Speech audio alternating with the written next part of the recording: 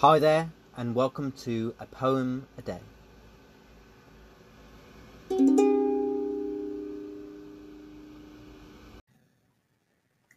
Today's poem is my poem, Goes to My Head, which is taken from my book of poetry, The Rambler, which was published in 2020, and I hope you like what you hear. The more that someone allows the spirit of something to capture them, the more that they embody the properties of that spirit. The more that someone becomes engulfed in the wave of energy and emotion that rises at a particular time of the year, the more that they want to share the joy that they feel with whomever they are with. The more that someone succumbs to traditions that mean something profound to them, the more that they want to repeat those same rituals time and time again. The more that someone thinks about how someone or something makes them feel, the more that they do not ever want to be away from the object of their affections. And even the thought of being far away can be enough to bring them to tears. The more that someone strives to reach a state of complete and utter happiness, the more that someone will discover more about what keeps their heart beating and the thought of who and what they love the most ticking. The more that someone does something, the more that someone can become addicted to the way that that special something never stops making them feel. Sometimes something can fill a person with such a glow that their heart and soul can be seen shining like the tail of a firefly. There are so many things that instantly overcome me and make me forget the last thing that I said. Inspiration, sunshine, music, the beautiful face of someone, the knowledge of something new. However, there is only one thing that immediately gives me a rush of blood at the speed of light that goes straight to my head, and that thing is the feeling of love.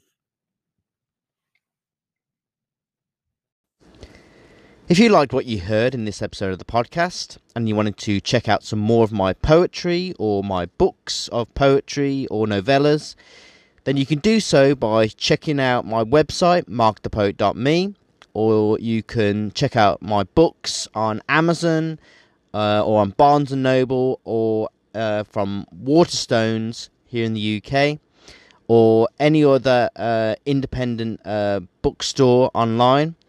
And I hope you like what you read, and I hope you like what you heard in this episode of the podcast. If you enjoyed what you heard in this episode of the podcast and you would like to show your appreciation, then you can do so by buying me a coffee. And you can do so by buying me a coffee on buymeacoffee.com/markthepoet.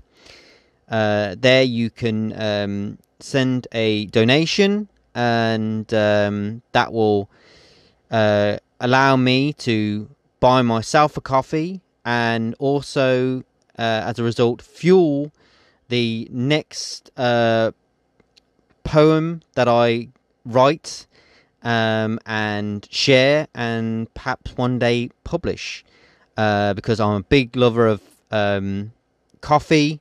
I'm an avid Starbucks aficionado, and Starbucks, I have to say, has been the catalyst of many poems that I've written over the years, and I've been to many Starbucks around the world, and there's nothing I love more than going to Starbucks whenever I can, sitting down at my favourite table with a caramel macchiato, with my notebook open, and